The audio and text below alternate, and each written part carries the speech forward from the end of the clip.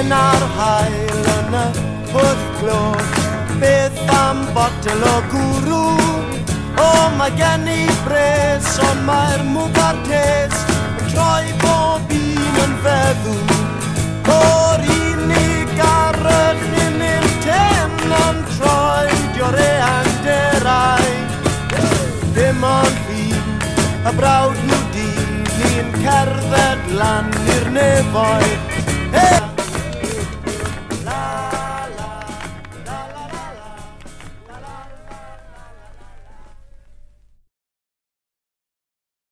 Croeso and welcome to Tales for Wales, a Welsh history podcast brought to you by two boozy idiots. I'm Frank and I'm joined by Jack. We've been friends for over 20 years and we both have a genuine love for Welsh history, comedy. Great start. We've been friends for about 20 years and we both have a genuine love for Welsh history and comedy, so we thought we'd try and blend the two together and put in a bloody old podcast. We're going to talk through some famous Welsh battles, events and people, whilst also having a few cans and try and shine a light on otherwise dim-witted history. To stay up to date with everything from the pod, get around our Twitter account, Tales for Wales. That's the number 4. So without much further ado, what the bloody hell are you been up to, Kaji? Well, you know full well, mate. I've been on the piss with you in Winchester. Yeah, less than 2 days ago. Less than 2 days ago. You're lucky that I made it onto the pod, as I mentioned before. I was such a Gary Grumps the last couple of days. So, I'm back to... normal-ish anyway. Yeah. I didn't even get to Thursday to recover, the standard Thursday, but it's okay. I'm back on Jack it. Believe that if you have a big Saturday night out, massive sesh, Sunday you either have a few hairs with the dogs and you're still a bit, but you're in the lull of being hungover, so you think you can't really tell what's going on. Monday you are vile, grumpy, life's not worth living. Tuesday it's like, oh god, life's relentless, it will never stop. Wednesday, you're still groggy, but there seems to be hope. Then Thursday comes and you are absolutely gagging. You're like, do you know what? Keen. You're going, what's happening this Saturday? I'm gagging. Come on then, boys, get around it. So, but you've rushed my process to, by 2 days. Tuesday, Bloody Tuesday. If we are both crabby and tired and worn out, it's because life is awful and we're old. But as I mentioned, I only agreed to do this because I thought there might be a sort of niche of our listeners who are like, ooh, I liked how catty they were. Ooh, I like how biting they were in this one.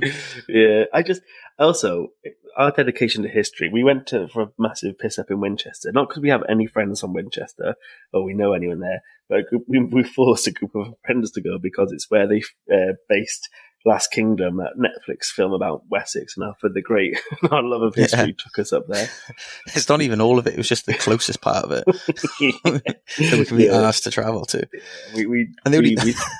Before anyone thinks we were on some sort of history jaunt either, the only historical thing we saw was the statue of King Alfred between pubs. It just happened to be on the way. We didn't go and absorb ourselves in the history of Winchester, the previous capital of England. We just went pub, little spot over at King Alfred, back to the real pub. Happy coincidence as well. We were like, oh, what's the next pub? Oh, look, that giant statue of a bloke. Oh, it's Alfred. Yeah. Hello, Alfred. Everyone was there for Hat Fest anyway. God knows what the hell that was, but we saw a lot of hats. There's a festival called Hat Festival, which sounded awful and looked it. But luckily, and they happened to do it just at the same time we were visiting Winchester. So we were in one of these lovely pubs and everyone was wearing these weird hats and we just think, what the fuck was going on? And then someone mentioned Hat Fest. We were like, of course, Hat Fest. How could we forget? I've only just realised now that that's why they were wearing them. I just thought they were dicks. Just a bunch of dickheads. Yeah, it's just like posh English cunts. Alfred be tin in his grave if you can see what becoming his great city. He absolutely loves that. Sorry, it's a familiar sound on the pod. Ooh, lads. but lads, I'm having a San Miguel, a San Michael's, St. Michael. No, I'll call it a San Michael's, that's a bit better. Tell everyone, tell me what you're drinking. Don't out me like that. Do not fucking push me out the closet. The Malibu closet. Yes, alright everyone, I'm on Malibu and Cokes, alright. Me and my missus, which we're about to move house, so we're getting rid of the booze cupboard, okay, and there's a lot of dregs in there. The rum, that was gone within, a couple of days. That was my go-to. You did not survive the night. No. Yeah. And now it's on the Malibu. But it's just piss water. What you've gone through. Oh, I did. I finished off a almost done bottle of Baileys the other day. That was grim. It's been very hot lately. That wasn't great. Baileys. Thing is, I'd had I think the last of the white wine before it. So you're like a mad drunk Earl.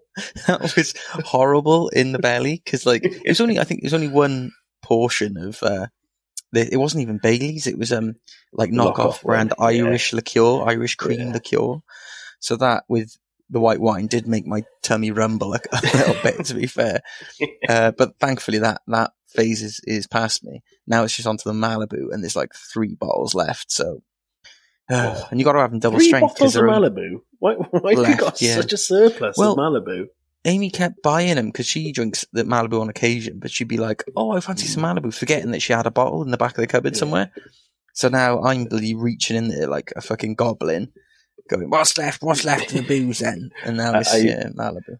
I bought Emma a cake. What's it called? What's it like? Not a Tia Maria. What's that like really thick one called? Yeah, Tia Maria is like a thick one, isn't it? It is Tia Maria, isn't it? No, it's Bailey's. I bought a birthday cake flavoured Bailey's. Birthday cake flavoured Bailey's. Yeah. What will they think of next? Well, just not that. Yeah, I know. No one's asking for it.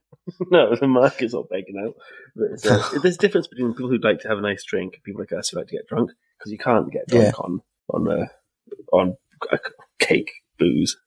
Cakey booze, no, that'd be too much. I don't know how who gets drunk on Bailey's anyway. It's a disgusting drink. What do you mix it with, or just straight in it? Just neck it? I just had it straight with some ice. Yeah, I've had it before at Christmas with like some hot cocoa, because obviously that's the festive spirit. This is a low ebb for our preamble chat. I'm all for it. I like it. We started off on the history theme somewhat with Alfred, and now we're on about now he'd be chilling in his grave. Good God. Yeah, we're tired. Let us have this. Yeah. This is what happens when you. This is what happens when you get us before Thursday. You do this shit. I'm really like I'm roasting. I think it's just from we haven't podded in a while. It's quite a hot setup, and it's roasting at the moment. It's quite sexy, isn't it? Yeah. But I was thinking. Sorry, is that not what you meant? No. No.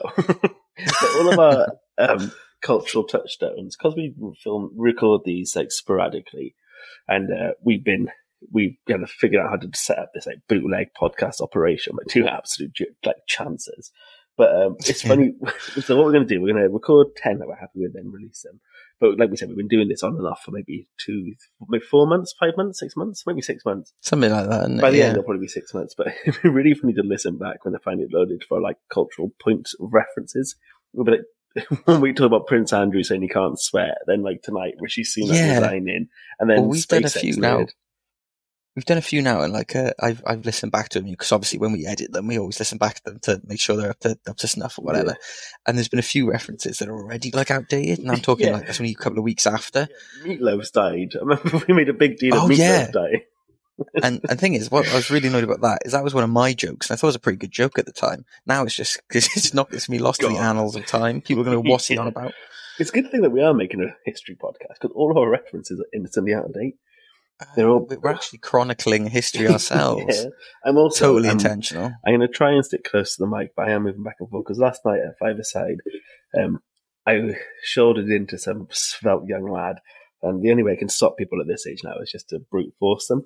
And I really the battering ram, they call it. Well, I'm a bit of a battering ram down there.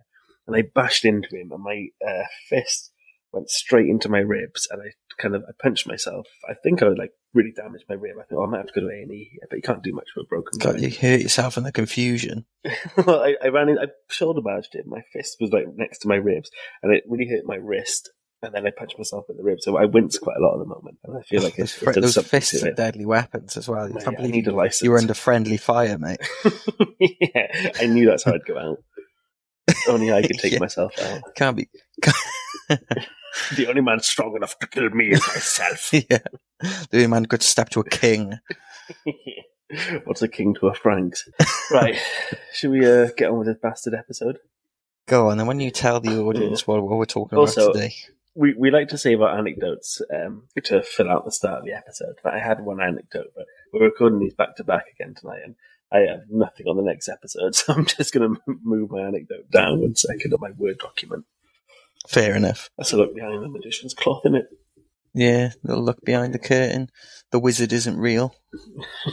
Well, that's weird. Okay. So I'm going to be taking the lion's share of the background for this week. So let me just get to the top of my notes. Yeah, full disclosure, I got fuck all notes for this, mate, so I'm just going to go in, ooh, really? Oh, That's interesting. Yeah. So this one's a little bit different to our normal ones. Nothing to do with the fact that we've really run out of history. But this year is the Welsh involvement in the Battle of Falkirk. The wells run dry, all right? Just fucking accept it. 10 episodes in. We're out, my lord. The concept's gone. We're on to the metaphorical Baileys ourselves right now. Right. So yeah, you'll probably tell from the title of the episode, this is the Welsh involvement at the Battle of Falkirk. So this battle is most famous for being portrayed in the film Braveheart. It's in the final battle where Edward I, aka Longshanks, turns up to face Wallace. Oh my god, my ribs are fucking killing me. It really is. No pain, no gain, baby. Yeah, San Miguel, get down me, San Michaels. Sorry. Oh, that was a good couple of gulps then. Yeah, it was gorgeous. Did you hear that? Glut, glut. San Michael, I pray to you, my lord. So it took place on the 22nd of July, 1298, and there was a major battle in the First War of Scottish Independence. In previous episodes, we discussed how much of a bastard Longshanks was and how vicious he could be. The trouble with Scotland is that it's full of Scots. Perhaps the time has come to reinstitute an old custom. Grant them prima nocte. First night, when any common girl inhabiting their lands is married, our nobles shall have sexual rights to her on the night of her wedding. If we can't get them out, we'll breed them out. But also for his love of admin. Do you remember we mentioned he spent much of his reign reforming royal administration and common law? Oh yeah, he was like the hardest boffin that ever lived, wasn't he? Yeah. He was also trying to be assassinated, and when he was in Jerusalem or somewhere, and he woke up and caught the man trying to. He's called Longshanks because he was over 6 foot. So the guy tried to stab him. He caught the assassin, turned the knife on the guy, and killed him. But he also got hit, and the blade had poison on it, so he was quite sickly for a while. Anyway, that's a little aside. His admin prowess is seen again during this campaign, because in 1297 he actually moved the centre of government to York, where it was to... Yeah, oh god, oh you bastard. You got me on the... just seen in fucking... For the listener, Jack's wearing the nerdiest little headphones and mic for this pod recording. I fucking knew you had me as well. I could tell by your bloody face. He wouldn't have the microphone. He wouldn't have the camera on, so I can't see him because he looks like such a little boffin. And I said, "I'll go on just for a second." He turned it on for probably 10 seconds, and I quickly got a screenshot. And then he went, and then I said, "Oh, you turned it off." He went, "Yeah, because you'll probably get a screenshot or something." Lo and behold, no, you played your cards too early. Now I've seen it. I've revealed what a snake you are. You always knew what I was. Subscribe to the Patreon, and we'll maybe share it with you, eh? Yeah, Patreon that doesn't and will never exist. No. Okay, so his admin prowess, as we were saying, he was renowned for reforming royal administration and common law, and now he'd actually moved the entire centre of government to York, where it was to remain for the next 6 years. And he moved it to York so he could focus on his war with the Scots, but he could also dabble in his love of governmental admin. So, this episode isn't going to focus a lot on the background of the Scottish and English elements, because I don't want to be stepping on any lads or lasses from Scotland who have their own Celtic history podcast. And I assume this is one of their biggest episodes, so I'll be brief on the background info. Well, we look after each other in the community, don't we? We don't backstab like that. Yeah. Tales of Scotland, you're a bastard. Yeah. Once we run out of Welsh stuff, trust me, we'll be coming for you. But until then, you're safe. I think you'll find that that's our history, laddie. Yeah. We'll expand to Celtic, then it'll just be, people on British soil, and then it'll be everyone else. Yeah. Aren't we all Welsh really deep down? We're all God's children, so equal right, equal claim. Was that some kind of pro-Israel thing then? I have no idea. Maybe it sounded like it's one of those. Maybe I've just, when you just absorb things from the media. Maybe I've got that. Okay, so this battle, I'm going to do a little bit of background info, but not a huge amount. So this battle comes after Wallace defied the odds and masterfully beat the English at the Battle of Stirling Bridge a year earlier in 1297. So after months of Wallace leading his Scottish army south, raiding and attacking from Newcastle to Carlisle and returning with the spoils, Longshanks had finally built a giant army to once and for all quash the Scottish nuisance. So the numbers in this are wild. The numbers stack up to something like 6,000 Scots versus 1,500. Sorry, I'm bad. I learned numbers in Welsh, so I'm really bad at saying them in English. So 6,000 Scots versus 15,000 under the command of Longshanks. So that's like, maybe 3 times the mega size. numbers. Yeah, and these numbers are correlated. Sometimes it's like, it ranges between this and this. This here is pretty much, they're really confident that these were the numbers. So big, they had to write them down to remember. Yeah, that's loads. You've got loads of you. The force for the English counted up as like 2,000 armoured cavalry. Fucking hell. That is a lot. And then it's around 2,000 infantry. And then 10,900 Welshmen. So this is archers, I'm guessing. Involved. Yeah, you guessed it. Oh, you know your history. That would be absolutely brutal. Yeah, so I'm glad you don't know too much about this, because I found it fucking well fascinating. I say this is exciting. Yeah. So Edward spent his time trying to find. So a lot of the time now. So like I said, he built up this giant army.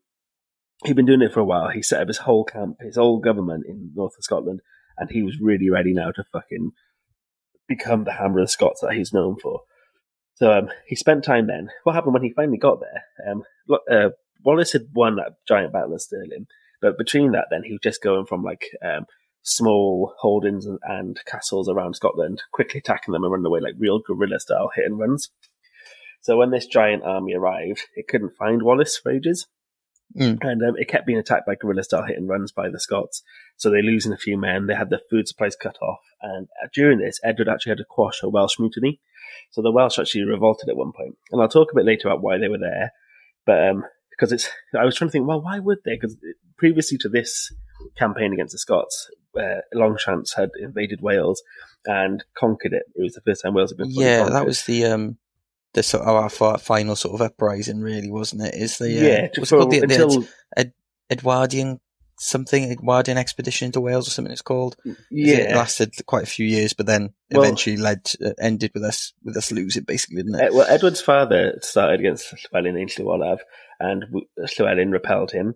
Edward tried in his early years and repelled him, and then this is when Llewellyn died at Odwyn Bridge after Edward had come in with a full-scale, the similar size army to which he'd come mastered to attack Scotland. That's right. Yeah. So and also by that time Llewellyn was really old. So we do have another chance for rebellion when Glyndwr comes back. But yeah, Edward really did. He was a tough old boot. Tough cookie. Anyway, so he was looking around for the Scots, and they kept running away doing the guerrilla tactics. And Edward looked like he was going to be losing his army he'd built for so long. And it was looking like Edward was going to have to turn tail and march back to Edinburgh. Edinburgh. That's actually a historically accurate way of saying it. Edinburgh. Yeah, because Wallace kept giving the English a slip, and it was really exhausting. Like, it was a whole tactic. He'd make them chase them for ages, and then because they knew the area, they'd escape. And trying to move an army that size was really hard. But this was up until, so they were about to retreat and go back home until he'd received word that the Scots were at Torwood near Falkirk, ready to continue their guerrilla-style attacks as the English were set to march back. When Longshanks figured this out, and the Scots were going to try and pick them off a little bit at a time, he apparently said, "I would not trouble them to seek me," implying that he really was as camp and as sassy as Patrick McGugan's portrayal of him in Braveheart. I shall not trouble them to seek me. I always wished he was like that in real life, because that is by far one of my favourite bits of Braveheart is his performance. It's absolutely fantastic. Or so fabulous, you might say. Yeah. So he when he knew where they were, he was like, right, we're not going to go anywhere. We're going to let them come, and we're going to wait. So the battle itself, that's kind of the background for it. Is there anything you want to say right now? Feel free to interject. If not, I have nothing, mate. I'm just I'm as good as a listener at this point. I'm a vessel. So the Scottish, so I'll go to the battle itself. The Scots had lined up with Callendar Woods behind them, and the Scots copied the same formation they'd done at Stirling Bridge, which was to form these giant great schiltrons, which essentially is a big circle made of really long spears, aka "we'll make great pikes," which is that quote from the film. Bit of history of that in Wales as well during the rebellions, if I recall correctly. Yeah. So, but what we tend to do is these schiltrons were specific from this Scottish point of view because they had massive pikes, not just spears. So in Twice Wales, as long as a man. Spears. Twice as long as any man. How long's a man? Your mother's been telling tales about me. Yes. This is. I got to watch that film again soon. Not all men are built the same. Your mother's been telling stories again, has she? Sorry, we're not just quoting Brave. I knew this would happen. It's taken us, 8 episodes, but we did it, finally. Who is this man who speaks to me as if I needed his advice? We'll make spears. Hundreds of them. Long spears, twice as long as a man. That long?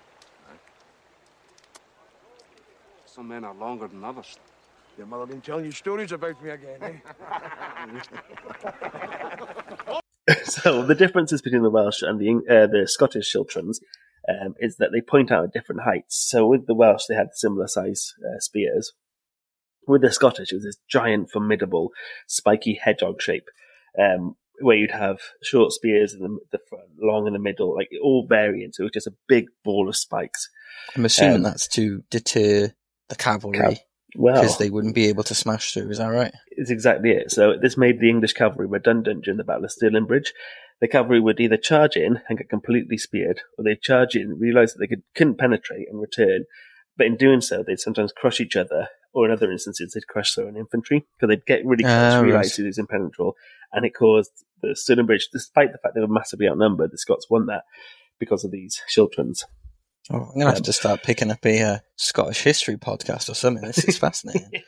Well, the Scots then, amazingly on top of this, so different to all the Welsh ones, the Scots also placed their archers in these Chilterns. So they had this giant circle, and you'd have these big spikes, and in between them you'd have these archers. So if the horses did get close, they could protect they could protect the pikemen, but the pikemen could also protect the archers. And if the horses decided to come close enough but not to attack, the archers could still fire off arrows and still kill them.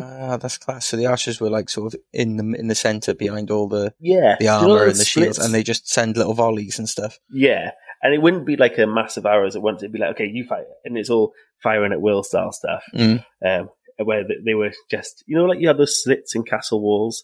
Yeah. So during this battle, it had the Scots lined up for these Chilterns in a line. They also had 500 mounted knights. And what happens is, they don't start off in a Chiltern. They line up like they would in what they called, like battalions. So you have like 4 battalions, then all of a sudden you turn into your Chiltern, so the enemy don't quite know what they're up against. But so they had the horses. So they'd start on a different formation, is it? And then sort of like huddle into this Chiltern bunch together really quickly. Yeah, but they knew in the Battle of Stirling, they were led by Moray. You remember him from the film? Andrew Moray. Yeah. He was in charge of them in the Battle of Stirling. He was in charge of the Chilterns, but he was mortally wounded in that battle. But he made it really succinct. Like instantly, in the film they go hold, and then they run in. It's similar to that, but not as kind of dramatic. They're aware that they'll turn into these in the film. I remember they're like sort of in just one big line, and one big row, but they would actually be in the little Chilterns. Yeah, they disperse into 4 ones, but every man has his place, and they're specifically built that you have people at different areas. So you wouldn't have a guy with a short spear at the back. So what could he do? Reminds me of bloody 300 with the phalanx. Oh yeah. Well, it must be where they get. Well, I'm not sure who's copying who there, but it was a very not often used and very really effective formation. So like I said, then the Scots had lined up these 4 Chilterns. They also had 500 mounted knights behind them, which was people like Wallace and all of the other Scottish big time boys. Nobles. And in the last battle, they were outnumbered. But due to these impenetrable spiky mounds of hard bastard Scottish blokes, it's reduced the advantage of the English in their terms of numbers massively. Like their soldiers just crashed upon these Chilterns like tides on rocks. So massively outnumbered.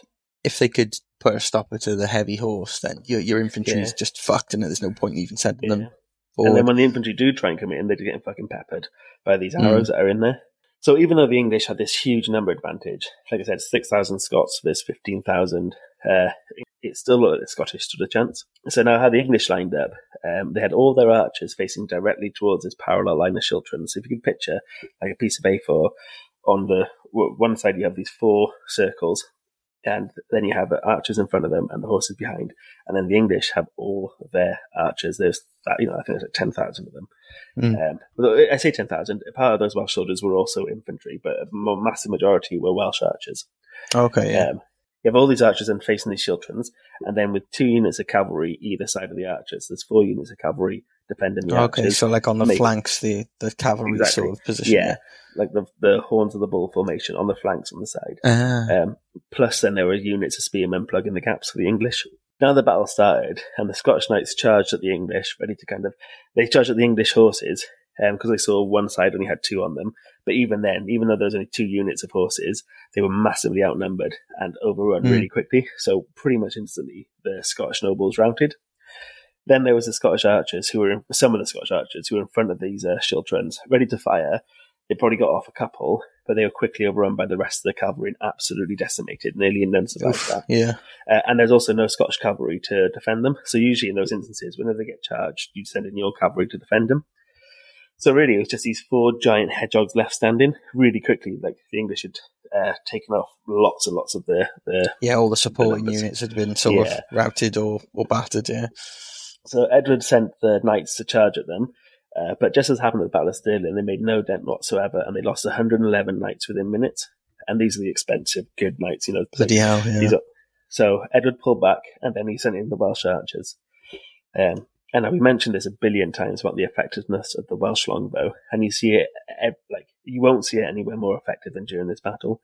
The Scottish archers who were left in the schiltrons used much smaller, far less powerful bows, whereas the Welsh used longbows standing at 6 feet long, meaning they could fire from a huge distance away with devastating effect. So all the English the archers in the schiltrons presumably were to dispatch relatively close quarters threats when they sort of, on the cusp of charging and stuff like that. So it would make sense they wouldn't be equipped with these big longbows. I don't know what was the situation at the time with longbows. Obviously, Welsh archers have been incorporated into the English army, but I imagine not many people were as trained as the Welsh at this point. It's why they're sometimes called Welsh longbows if it's not Welsh people that use them, but these were Welsh people using Welsh longbows who nearly everyone in Wales who was fighting was brought up using them. Because all of the wood, it was just, I think we've mentioned this in other podcasts. We do a specific one about the Welsh longbow, so I won't go over it, but yeah, the Welsh were the best. The bee's knees with it, weren't they, at the time, yeah. And like you said, the Scottish archers, like nearly all archers before the Welsh longbow, couldn't travel massively far and weren't be able to have a shooting off with the longbow by any chance. So to make matters worse as well, the Scottish were quite poorly armoured, but that never mattered before because the knights never got close enough to hurt them because their spears were just so impenetrable. I was just thinking another bad thing to be if you're going against longbows, isn't it? Because they can crack through plate armour. They can all sorts. When you got your skirt on, when you got your kilt on, you're going to wish you had something protecting your bollocks when those are coming through. Yeah.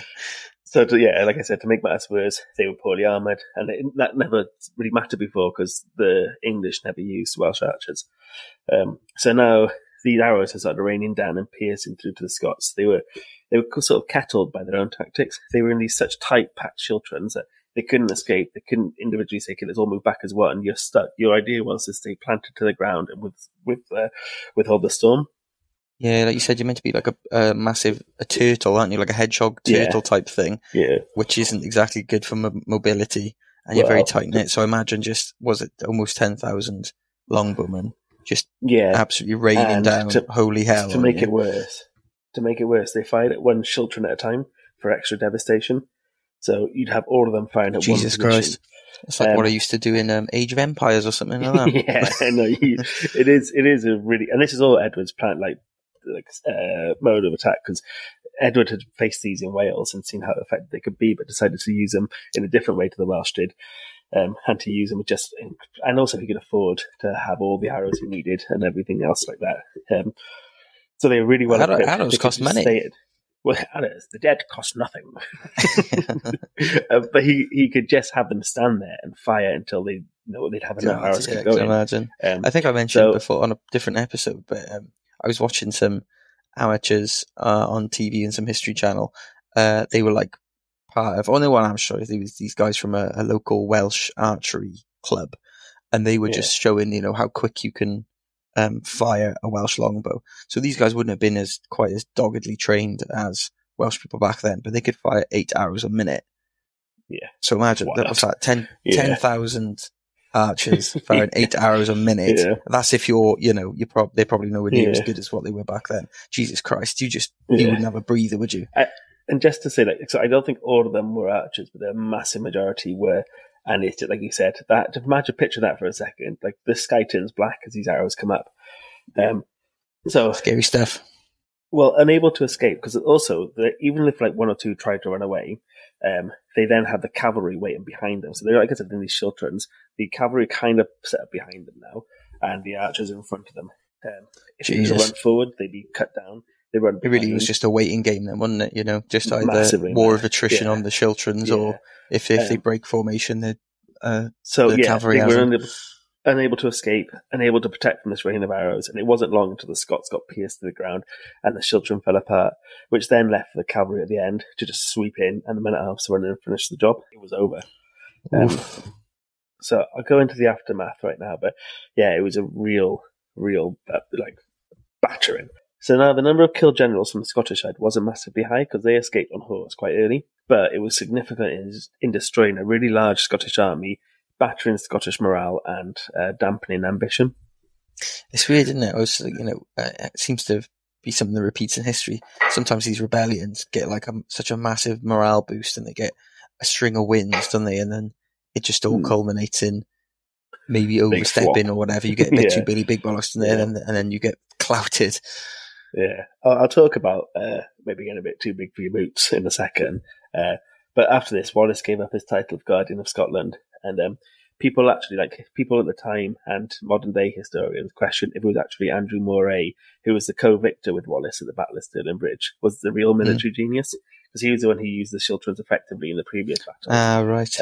And because he was missing from this, because he died in the last battle, he was mortally wounded. So I think he died after. So he was wounded at the time, then died. But he didn't have his big old brain at the battle with him. So. No. And in the words of someone called Evan MacLeod Bannon, he said it was Moray who possessed the military genius and military training, while Wallace possessed qualities that make a great guerrilla leader. Barron goes on to say Falkirk should never have been fought at all. It hardly looks as if the brain who conceived the plan of battle at Falkirk was the same at which conceived the plan at Stirling Bridge. So even when Wallace gave up his title, people still had huge love for him due to what he represented.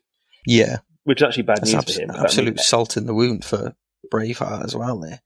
But he just lost the battle, then someone's going, oh, well, you really shouldn't have done it. All right, mate. Pick a time, yeah. But the people still loved him for, like I said, they had huge love for him due to what he represented. He was like a bastion of hope against this tirade of the English. But that made him still the main target of Edward. So Edward was determined to hunt him down at all costs due to the fear that this skilled and daring warrior would once again rally the lads for one more battle. Doesn't sound like Edward, that. He's normally quite a chill guy. He's so chill. Just always lets everyone go. He spent so much money trying to find Wallace, and Wallace continued after this to still be involved in battles, but he went back to guerrilla styles, so they'd be constantly attacking forts, hillside castles and stuff like that, and he did that just for being a general years. Pain in the ass. Yeah. So 7 years after this, only at the age of 35, in August 23rd, 1305, he was captured, and he was hung, drawn, and quartered in London. And when levied with the charge of treason and asked what his defence was, he replied, "I could not be a traitor of Edward, for I was never his subject." Which, in my bad Scottish accent, was, "I could not be a traitor to Edward, for I was never his subject." Badass line to go out on. It is a badass line to go out with.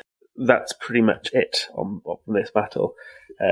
Different to our normal ones, because we're but good though. It's Wales involved. Because I like that we've still got, as Welsh boys, a little nice bit to take from it in the supremacy of the old Welsh archers there, even if it was used for an evil cause. But there we are. Well, I was going to say, this is a tough battle to review because the Welsh were instrumental, well, pretty much the reason they won it. But being Welsh, you often get away with quite a lot. Like, you get to act like the victim in England's brutal regime, but often we've involved in their wars but we've benefited from it. So things like in Zulu, that's all about that Welsh battalion who were portrayed as the goodies for attacking defending that place against the Zulus, but really is again a colonial element being in someone else's country. Yeah, if you sort of the story is really it's awesome. It's inspiring little siege film of just film, an actual thing that happened in real life. I'm just thinking of the film, but yeah, if you think about why we were there in the first place, it's a bit like a bit more a bit grimmer, isn't it? Maybe I shouldn't be so happy about this. I did read about why the Welsh actually were there. So this isn't to justify it at all. I'm sure that the Welsh and the Scottish weren't as close as they are now. In my eyes, we're all Celts are together. But so I read that many of the Welsh didn't get paid, so they didn't get their wages, and which were quite normal for medieval armies. When you weren't from that nation, you were either paying off a debt, you were asking forgiveness from the crown. So if you were like a criminal or something, you'd say, "Hey, I'll chop your hands off of prison," or you can fight in the army. Or it's a case of personal independence. So you were in prison and you're getting released as a soldier. So imagine all those soldiers who got captured during the conquest of Wales. I was just about to say, because it wasn't long after, really, was it? It was only a few years after. Only a few years. So yeah, they were kind of fighting. So like I said, it's not to justify why our lads were there, but it's their chance of freedom as well. So Billy fucking Willie Wallace loves his freedom. That's all the Welsh want, mate. They want a bit of freedom. If you love us so much, you'd forgive us, wouldn't you? Yeah. So should we go into our 2 segments of this show? Our only 2. That's it. Yeah. So Dick of the Day and Man of the Match. And now I just want to kind of go over this part again. This section is really about what we thought were the instrumental parts of the battle. So rather than us putting out like a certain hero or villain, like a hero being the man of the match or villain, really what we're kind of saying is what were the pivotal parts of the moment? What 2 things that will stand out for us? But it's just funny to say Dick of the Day and Man of the Match. Do you agree with that? It's not like a singular person or who we think is necessarily the best boy or the biggest dick. It's sort of what was instrumental to the victory, isn't it? And what was the downfall, basically. I don't know if I explain that as eloquently as I want to, but yeah. So you haven't done much research on this, you said, so you might not have. I've been typing up a few things while you've been yabbering on about it, so I got a few things, but I'll throw them out. They're probably not going to be that great, but we'll go for it anyway. So my Dick of the Day were the Scottish knights who just absolutely yeeted out of there on horseback, leaving the lads in the Chilterns to get peppered. Yeah, that's how scary that would have been. Yeah, that's what I put as well, because it was that wasn't showing the sort of heroic character strength of character that the film Braveheart showed. You'll get your freedom. Oh, yeah, fuck this is getting fuck off. Yeah, this is quite hard actually. It's fucking off. Yeah, very Wallace good, absolutely Wallace. booking it into the fucking forest behind. But yeah, leaving your little archers to hang out to dry.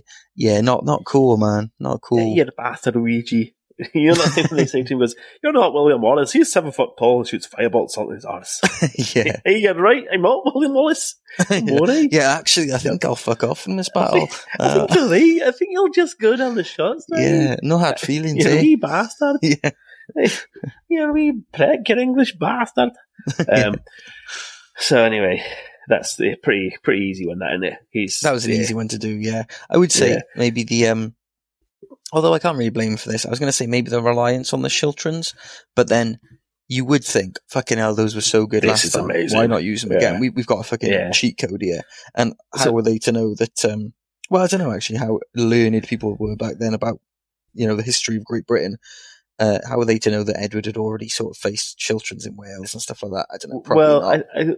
I think the fact is it wasn't led by the same man who did them in the first one, so they might not have been well designed. Yeah, like you said. And also, the same. I read lots about there was no battle plan. It was like, okay, we're doing this. Like, they had the woods behind them. There was no kind of, it was hope for the best. There was no, okay, if this goes wrong, we're going to tidy up. Because they were so massively outnumbered, you'd thought you'd have to have a few contingency plans rather than just go into these big when you said the Scottish cavalry sort of charged the relatively smaller units of the English cavalry for the English army, but was still larger in number than the Scots. That does seem a bit like I don't know, overzealous to be generous and stupid to be harsh. So it is like, I think his military prowess, and also they didn't fight a open war. The Scots didn't fight another battle on like open field again until Robert the Bruce, like 8 years later. after this, they went back to guerrilla style battles and stuff, and it really did slow them. Yeah, and they couldn't really raise an army that big again so easily because it wasn't just like sometimes we do these talks or these podcasts, and at the end of it, they're like, "Oh, there was 2,000 v 3,000, and only 100 died because the rest get taken prisoner or just they give up." This year, they were just decimated. And that was such a big army as well, taking so much effort to have gathered that amount of Scots together. Yeah. Rough. Bad loss there. Man of the match. So my man of the match for this, because I don't really want to say Edward for his tactics of being rich and cruel. No, it's just I don't want to say the Welsh. Step too far in it. I don't think either of us could ever admit that he was the man. No, and I don't want to say the Welsh archers because it was just too sad. So they get the bloody top trophy in almost every bloody podcast we do, don't we? It's so hard to avoid them. Yeah. So mine here are the boffins who wrote it down so well, because I found so much interesting, detailed, factual stuff about this. Because maybe it's because it's one where the English win and they had all the resources to write down properly. But, that's true. Also, Scotland was so much further developed than Wales in the sense of having a centralised government. When we do this with Wales stuff, we'll put it in the next episode, we'll cover it. But there aren't even a central government in Braveheart or Powys or whatever. They have. It feels like we're still a couple of 100 years behind. Yeah, have an assembly. We used to be so divided, didn't we, into different factions almost, and also they'd all be trying to do power plays on each other. Some side of the English in certain battles, and then they always betraying each other. No one wrote it down. Because they had actual admin in Scotland and Edinburgh and places. They had the proper government set up. They had the nerds to write shit down. With Wales, it was too drunk or beaten up or fighting. We were too hard and sexy and cool, weren't we? We didn't have any nerds. Too hard and sexy and cool to write shit down. But 1,000 years later, it's quite good to have things written down so you can actually review it on a podcast. Yeah, well, that's what they should have been thinking about, instead of thinking about their selfish selves. They should have been I may die today on this battlefield, but God, I hope two lads in 1,000 years will carry on our tradition. I'll live on in Tales for Wales, don't you worry. In a podcast downloaded by no one, produced by nobody, for no one. With absolutely no production value. Occasionally one of the lads has a soundboard which he plays intermittently, but he doesn't know how to use it in every episode. He can't remember how to get it back up between episodes, but there we are. Lad. I love Scotland. So I'll be honest now, for my man of the match, I haven't really got much. These are my notes. Archers, 8 hours a minute, children's. That's it. So I haven't really got much to go on there. So I'll just agree that yours is probably the better one to go for. I like that the boffins had noted things down, because often a problem we face on this podcast is there's not enough padding to tell the story. Do you know what I mean? Yeah. Well, this is also our first one in a while, and we were both pretty rough on the weekend, so not doing our homework for once is okay, I reckon.